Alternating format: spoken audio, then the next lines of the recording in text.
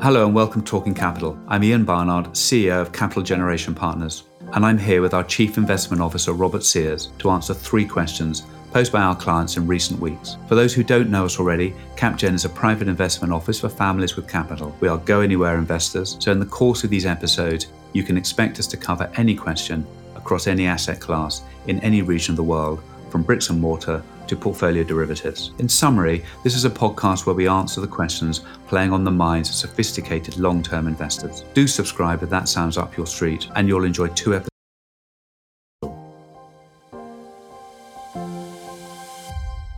So since we were last here, Donald Trump has won convincingly in Iowa and Ron DeSantis has pulled out of the presidential race.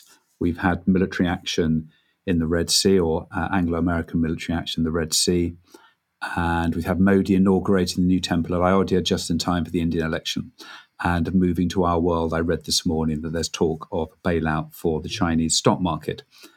And I suppose these are the unexpected or contingent news, things that appear slightly by surprise. And then there's the more predictable news, I guess, news that we know is coming, even if we're not sure what it actually holds. And I think that's how I see the earnings season. We know the earnings season is coming our way, but we can't be absolutely certain until it's upon us what it holds. And over the next few weeks, we're going to see companies start to report their earnings for Q4 last year. In brackets, we've also seen some of the Q4 GDP data coming out as well. So we're going to have a richer picture in the next few weeks of what the end of 2023 was really like in practice. So Robert, big picture, what are we expecting as the earnings season kicks off? Yeah, I think the earnings season is going to tell us a few of the stories we've been talking about over the last year or so. So I think story number one, actually, it's interesting. US and Europe, if we split them apart, the US season is far more front-loaded than the European season of earnings. So the next couple of weeks, this week in particular, and going forward, we'll see the bulk of the big US earnings seasons. And in the US, the big picture is all about AI and those magnificent 7. So it's the same story that we were talked about what was leading stock price performance in 2023. It's all about AI in the first half of the year and those magnificent 7 leading the rest of the market, and indeed was the bulk of the gain in the S&P last year, over 60% of the gain, just those 7 stocks. So I think that will be the focus of most attention on earnings. And last year looks to have been, and I think Q4 will continue, a pretty resilient year for big tech. So clearly the winners, those that were benefiting the most, Nvidia and Microsoft, we'd expect their earnings to continue to be pretty strong, and maybe see some catch up with some of the others who are going a bit slower in terms of launching their product. I think the expectation really of those big 7 is only Tesla, who's already warned, is going to have a pretty negative print. The others all are expected to have pretty good data. But I suppose, and that's the big but, is actually when we look at the year-on-year increase, the market probably will be showing earnings being up over the year slightly for Q4. But for the year as a whole in Q4, once you pare away those big 7, actually it's a year of decline. And certainly, even with them, it's a year of decline in real terms. So small nominal increase in earnings growth, but actually inflation was running pretty high last year. So in real terms, earnings were down, and certainly down in the other sectors. And in particular, I think if you think about energy and industrials, there could be some pretty negative prints in there. So I think the big picture is affected by AI, and under the surface we can see that really there's been this sort of year of decline, another year of decline in earnings. Now, maybe the earnings in the US are bottoming. We'll have to see about how growth turns out this year. But I think, and here's the big important, so there'll be a lot of talk as well alongside the earnings announcements about how AI this, AI that, and attention to the investments. But we really need to see is the problem is expectations for earnings have already been aggressively lowered across a number of companies. So there may well be quite a few earnings beats, but that's against quite low expectations across most companies coming into Q4. And also, which I think is interesting, is the market, as we've talked about, is pretty priced to perfection. So multiples are pretty high.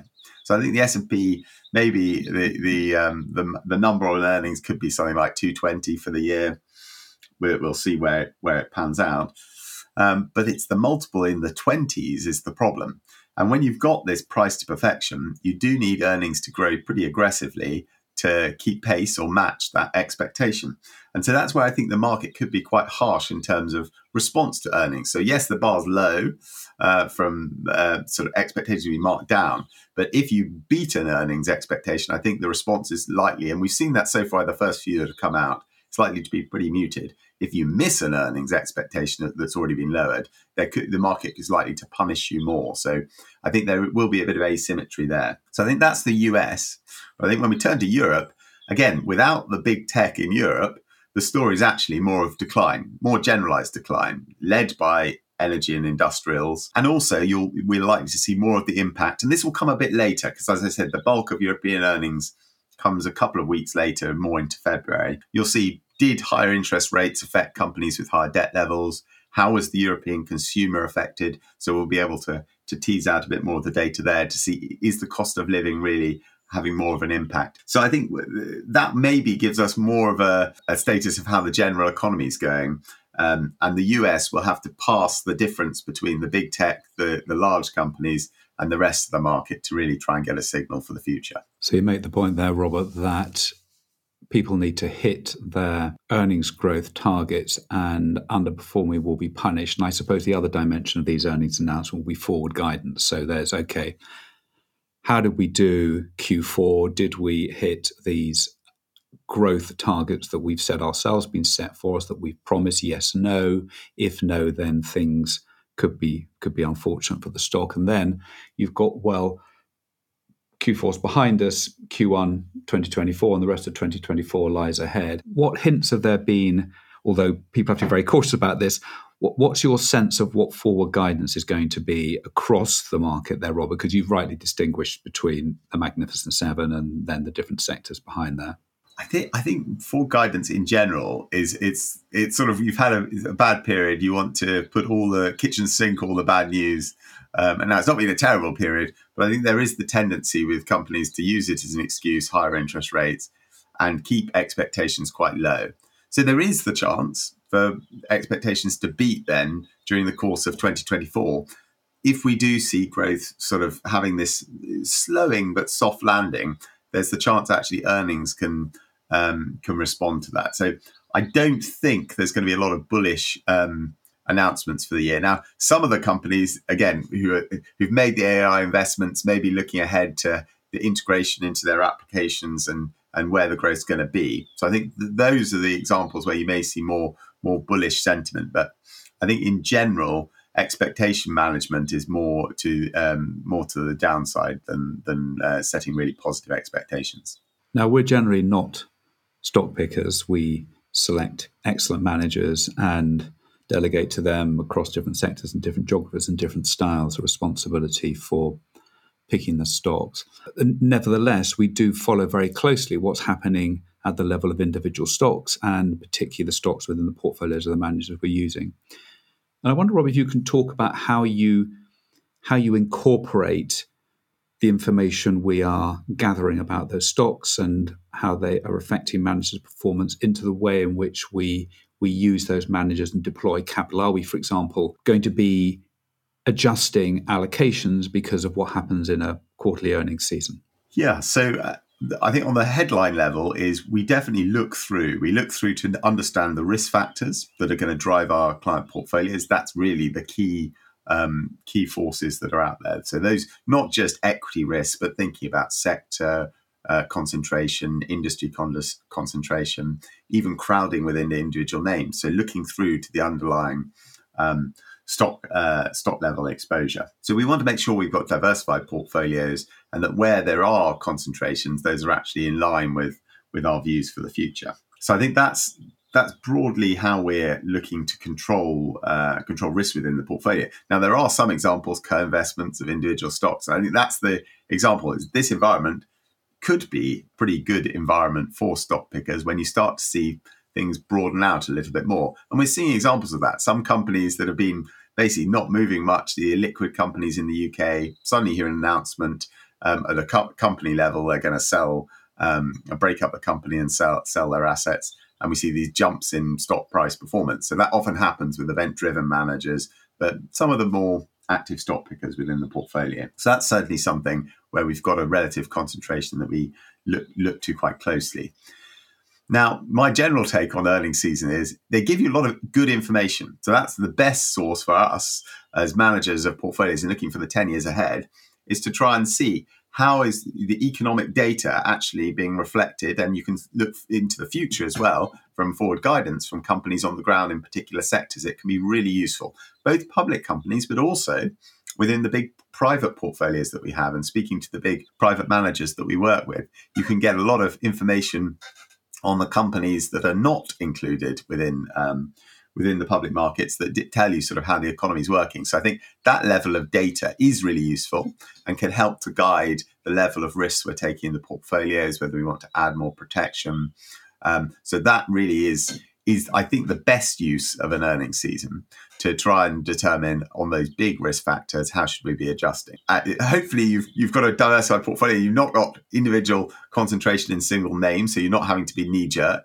And in general, also, I think there's a lot of noise in quarterly earnings. We have to remember that. We're thinking about the investment for the future. When you discount the future earnings of companies, even today in a modern world where the life of companies is significantly shorter than it used to be, it's still into the decades.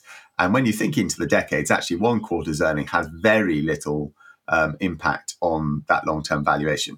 It shouldn't affect the noise in markets that much. So you have to really take that into account. So I don't think you should be moving, if you're thinking as a long-term investor, making big portfolio moves based on individual earning seasons. The only example would be if suddenly it sort of points to the whole thesis in a stock or sector of stocks is sort of under threat. So let's take an example in the past. So if AI shows up in the past, if we look at newspaper earnings, used to be a very reliable earnings source. Suddenly, with the internet comes along, and you can start to see from some of the earnings calls, actually, this industry is in secular decline and the earnings going out decades are under threat. That's when maybe you do make a big change to try and remove a sector that's going to be fundamentally disrupted. So that's the sort of long-term secular themes that really alongside the macro data, the most important things to pull out.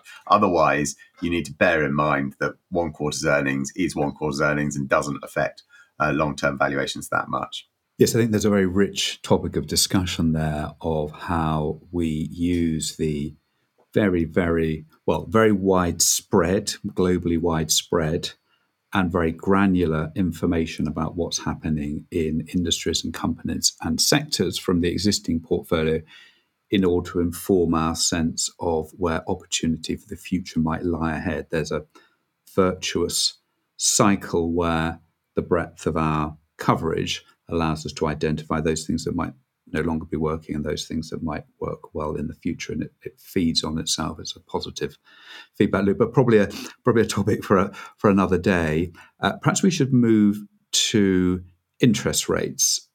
So we've talked here, or you've talked, Robert, perhaps about the dance between markets and the Federal Reserve, where the Federal Reserve has some objectives around inflation and unemployment, and a big tool that it uses is short-term interest rates, and there are transmission mechanisms by which those short-term interest rates have economic impacts. But part of the economic impact is determined by market behavior, and the markets are guessing what the Fed is going to do and not going to do. And you have this reflexive dance. And I suppose the fact that we've talked so much about it tells you that it is a big thing. And actually, the direction of interest rates in a world that still for the time being is pretty globalized are very, very important. And there's an extent to which it's a one trade world. I wonder, though, if you could talk, Robert, about because you've talked a lot about this, trying to find assets and asset classes that are not correlated to these big market elements, for example, interest rates. So can you just talk a bit about the asset classes that you think are least correlated to rates and the ones that we find helpful in our portfolios? Yeah. It's a really sort of big picture topic at the moment. That is clearly where most people's attention focuses. Now, if we think about it from a sort of fundamental basis, there's a reason why. Any investment, you're thinking about discounting cash flows. That's the key cornerstone of investing. And what do you need? You need the three parts. What cash flows are we going to get into the future? If you can work that out, that's usually pretty hard. How risky those cash flows are. So the risk level and riskier assets, you need a bigger risk premium because those cash flows are more uncertain. And then the rate at which you discount it, which comes from interest rates. So interest rates is a component in the pricing of any asset. So there is a fundamental reason why it should matter. It isn't the only thing as it appears at the moment. And that's the unfortunate thing. Markets tend to be quite reductionist. You want to be risk on, risk off. That's been the talk of the last 10 years, or interest rates up or down. And unfortunately, then it's not just the technical, actually you're discounting the cash flow, and that's why it should matter. Markets are moving more in response to interest rates, and assets are becoming more correlated because of that market behavior. So that risk premium is going up or down based on the view of interest rates. And that's a bit of a problem because that makes it harder to find those uncorrelated assets, because in effect, the market's view about whether interest rates are going this year actually then ends up affecting every asset or a lot of assets, because that's where cash is actually flowing. That's where the sentiment is moving up or down in the short term. Having said that, and we're seeing that certainly in the data, so a lot of stocks are correlated to interest rates in a way that they didn't used to be in the past. And we shouldn't expect that's going to continue forever. So yes, interest rates are focused now. They won't be all the time. Actually, fundamentals will win through in the end. So we don't want to think, for example, value against growth. Oh, value to go up, you need interest rates to go up. That's not the case. It's worked in different ways in the past. So, market correlations do move. But what is less sensitive to interest rates? Well, in a way, you want assets which have shorter duration. So shorter duration cash flows. If the cash is coming soon, then that discount rate plays less of a factor. If it's a long duration assets where the cash is coming a long time into the future, your discount rate is really important, because that's when you're going to receive your cash a long way in the future. So shorter duration assets against longer duration, you can that's less sensitive to interest rates. So if we're thinking about fixed income, low duration bonds, floating rate notes, some of the corporate debt that's floating rate as well, some of the loans, that's an example. If we think about equities, again, it's more the companies that are less growth stocks, more the value stocks where it's an asset play. Or it could be event-driven examples where, again, it's about a breakup of a company. You're getting the cash soon. You're going to have the realization soon. That can then be, or merger and M&A activity where event-driven managers are playing spreads. Those spreads can be short duration assets, and again, can be a bit less sensitive to interest rates. So in hedge funds, that's another example. One other example, I suppose, although then there is some interest rate risk, is which I'll pull out because maybe we'll talk about it a bit later as well. But we talked about insurance-linked securities last year. So a lot of those can be quite short duration assets on events over 6 or 12-month contract. And there it's all more about the spread. The interest rate is a component at the start to return, so it does matter. But actually, once you've locked that in at the start, it's less of a component if the spread is the key part that you're trading or investing on. And similarly with credit, if you can disentangle, rather than buying a bond with a duration risk and the credit spread, if you're buying short duration bonds or just trading the credit part, that can be less correlated to rates. So I think those are some of them. And similarly, I think the interesting thing, some of the other protective assets we talked about, now clearly bonds, completely correlated to interest rates. But one way you can get exposure to bonds is by having a dynamic manager. So a futures trading manager can go long or short rates. So there your exposure isn't one direction to rates, it's exposing to the trend in rates. So that's another way you can get that sort of protection that you might normally have got from a bond if you want to do it with less interest rate risk. So I think those are some of the ways that you can, in the different asset classes, that you can get investments with less correlation to interest rates. Can we just quickly digress into scarcity assets? So you've talked about productive assets there, Robert, and your baseline, I suppose, is the interest rate that's an alternative to, well, arguably bonds are part of the productive asset mix. but you've got a benchmark that's being set, and you can measure other productive assets, those that generate cash flows against what's available from interest rates. But clearly there are assets out there that have no cash flow at all, the scarcity assets. I suppose the two big ones that are talked about are Bitcoin and gold. And one sometimes hears the line that, oh, well, they're unaffected by interest rates because they don't produce any cash flow anyway. Now, that conventional theory says that's not right, because the opportunity cost of holding a non-yielding scarcity asset is the alternative that's available in the productive asset mix. But I wonder if you could just talk a little bit, Robert, about your sense of where that is. Do you think that these scarcity assets are detaching themselves? I'm thinking particularly of Bitcoin, but not exclusively, detaching themselves from what's happening with interest rates? Short answer, not at all. No, I think, and that's the way to do it, because exactly as you said, Ian, the gold is completely correlated to the opportunity cost of interest rates. So, and we see it very closely. So if you look at real rates in particular, because that's the one thing when we're talking about rates, the bit that can be distracting and is really important at the moment is you've got the nominal rate, but you've got the real rate and the inflation piece, and they can move in different directions. And gold moves very closely to the real rate, as you would think, because it is an inflation correlated asset.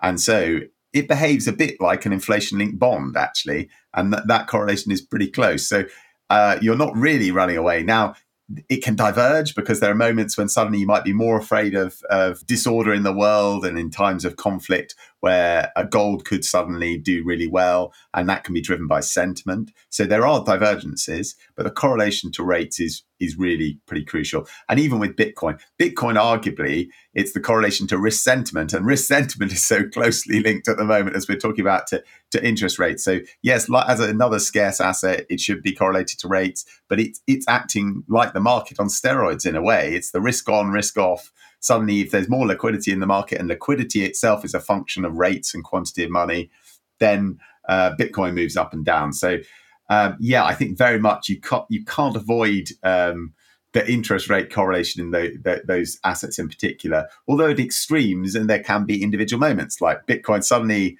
you're able to access it easier. If a lot of ETFs are approved in the US, that can lead to surges in prices. So correlations are never perfect, and there are individual examples. If suddenly gold is mined in outer space by Elon Musk, and suddenly there's an abundant supply of gold, the gold price craters. So there are examples where they can diverge. But if we're saying, are they an asset which you can rely on to give you uncorrelated assets to interest rates? I think if you're thinking on a sort of 5-year horizon, not really. They're not ones to consider in particular.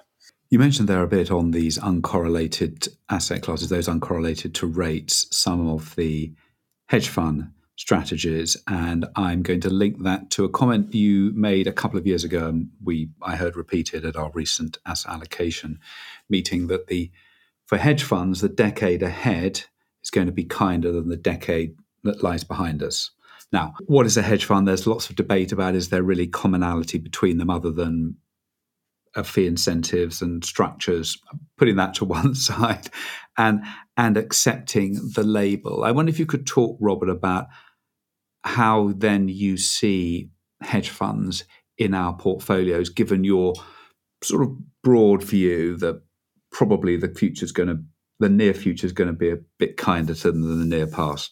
Yeah, I think for these big picture trends in markets in general, a lot of it is down to supply and demand. And so a lot of supply of capital into one area, typically it drives down returns.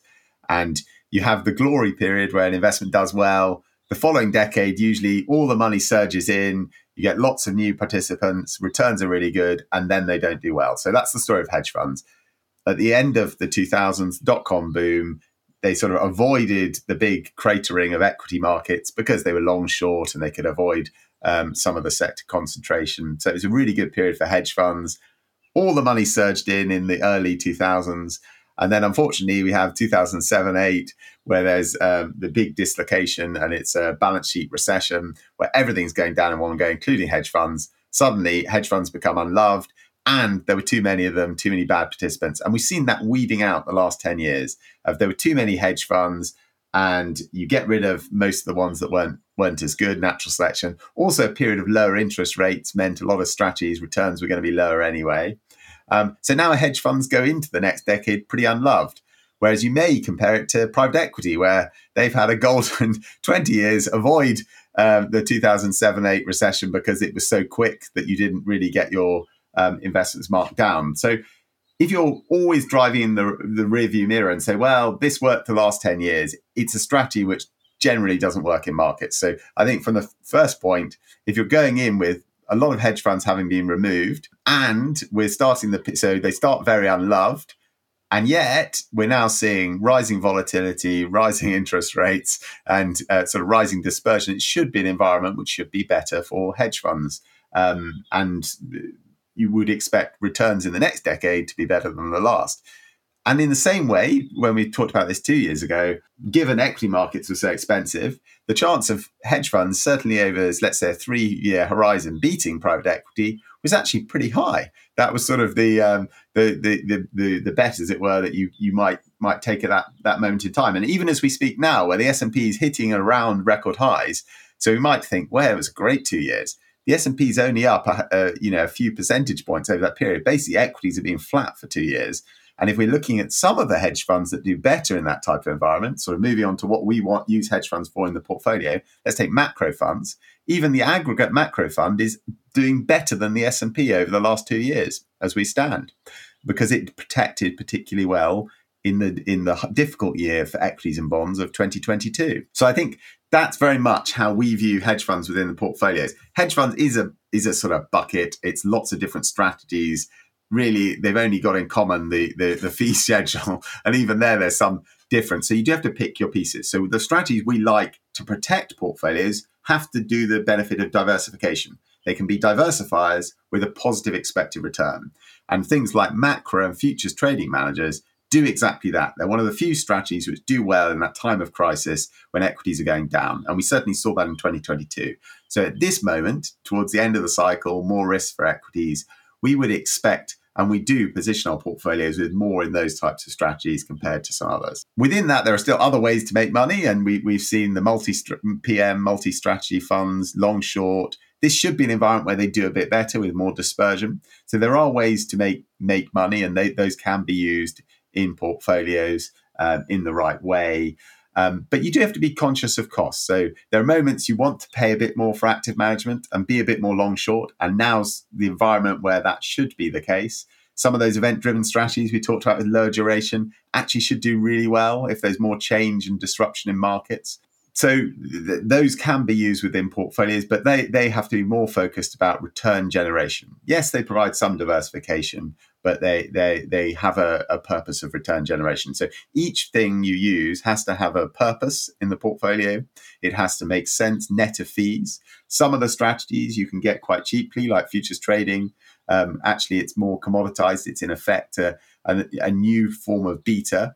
And some strategies you have to pay for and pay fees, as provided you're getting something that's different and provides that excess return net of fees, it can have a useful role within portfolios. So at the moment, we have more than we usually do in hedge funds. Won't always be the case, but this is an environment where they actually could do pretty well over the coming few years.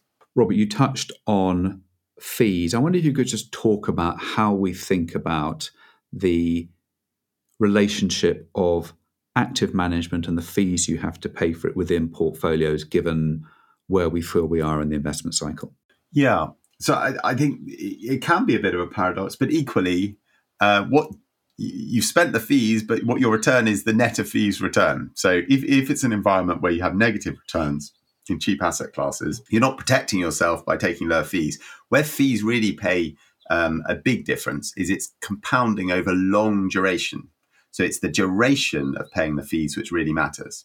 So actually, if you're looking at your portfolio, we're not saying pay high fees the whole time, but if there are periods where you can pay higher fees to protect yourself, you can actually, over the whole cycle, have a lower return and have a higher return and have a lower fee burden. So I think it's choosing when to pay fees and not when to pay fees can be useful. So it's better to pay for fees when you're rewarded and it's giving you something that you can't get elsewhere. There's no point just going for bargain basement, low fees, when expected returns in those asset classes are quite low. Having said that about returns, I do want to say it was the case 2 years ago where we were just saying low expected return across most asset classes. I think things are different now. So yes, the US is really expensive and there are a lot of expensive stocks out there. But that's not the case in every region and every asset class. A lot of regions are actually already the cheap side of sort of fair valuation. So in a way, are pointing to good expected returns. So that's why we're talking about the rest of the world against the US. There are stocks out there which are poised to give you good returns. So you don't want to be shying away as a long-term investor and thinking that those opportunities are not there. We talked about insurance-linked securities. That was one of the hedge fund strategies. It's not really a hedge fund strategy, but when included within that bucket, actually was the top performing subcategory last year. That was an example of a market which was dislocated, which we took advantage of by putting capital in there when it became dislocated and other people were withdrawing, and you can get excess returns in that environment. So it's worth paying a bit of fees, doing something a bit different to get you something that rewards and it is a bit different. And I think the one other example I was just going to pull out onto that is this example saying about it's expensive in some places, not others. We've talked about Japan quite a bit. And now last year, everyone is still quite rightly saying the US did really well, the best region, you should have been in the US. And it was due to those 7 stocks mainly. I mean, a lot of other stocks did well, but they were the leaders in size and in profits. But when we look at Japan, Japanese performance was actually pretty close to the US in aggregate, slightly lower. Interestingly, when you look at the median stock in Japan, the median stock did better than the aggregate. So the median stock in the US did worse. The median stock in Japan was actually higher than the US and higher than the Japanese returns. So that's a region where actually you've had 30 years of Japanese stocks being unloved, unhated, hated, and they started so expensive and it suppressed returns for 30 years. But actually, if we're looking at the outlook of the next 10 years, they're pretty decent, pretty good returns. So, and to that point, why in Japan we've done some passive, but we've chosen an activist manager is because you can get even extra returns, not only from the currency and cheap stocks, but actually by looking at those smaller companies where you need to be active. That's where the opportunity set is even larger at the moment. So again, going active, paying a bit more, you can actually unleash higher returns than are available, for example, passively in the S&P, even in a year where the S&P does really well. So I think, yes, it can be painful. The thought of paying fees is not something you want to do in general, but as with everything in life, it's what you get after you've paid for fees which really matters. And it's thinking about the journey of the whole fees over the long time horizon. That's the important point. It's what you're getting, what you're returning, compounding at when we're looking into decades that makes the difference, not really single years. Single years can make a big difference if you make a big bad decision like in the market, not in the market, or taking too much risk at the very wrong moment. But if you can compound in the long run and protect yourself in these more difficult periods, that's the best way to generate long-term returns. Robert, thank you very much. As always, that's been very, very helpful. We've covered the earnings season, interest rates, and hedge funds. Hope that was helpful, and please join us next time. Thank you. You can subscribe to Talking Capital on all major platforms. Capital Generation Partners, LLP, is authorised and regulated by the Financial Conduct Authority and is registered as an investment advisor by the US Securities and Exchange Commission. This podcast and opinions expressed do not constitute investment advice and do not constitute an offer to sell or a solicitation of an offer to purchase any security or any other investment or product. Nothing said during this podcast should be construed as an invitation or inducement to engage in investment activity. All information and opinions expressed herein are current as of publication and are subject to change without notice. The information contained in this podcast does not constitute research or recommendation from Capital Generation Partners to the listener. Capital Generation Partners makes no representation or warranty as to the accuracy or completeness of the statements or of any of the information contained in this podcast, and any liability, therefore, including in respect to direct or indirect loss, is expressly disclaimed. Please note that the value of investments and the income from them can go down as well as up, so you may get back less than you invest. This podcast may not be copied, reproduced, further distributed to any other person, or published in whole or in part for any purpose. Further information, including our privacy statement, can be found on our website at www.capitalgenerationpartners.com.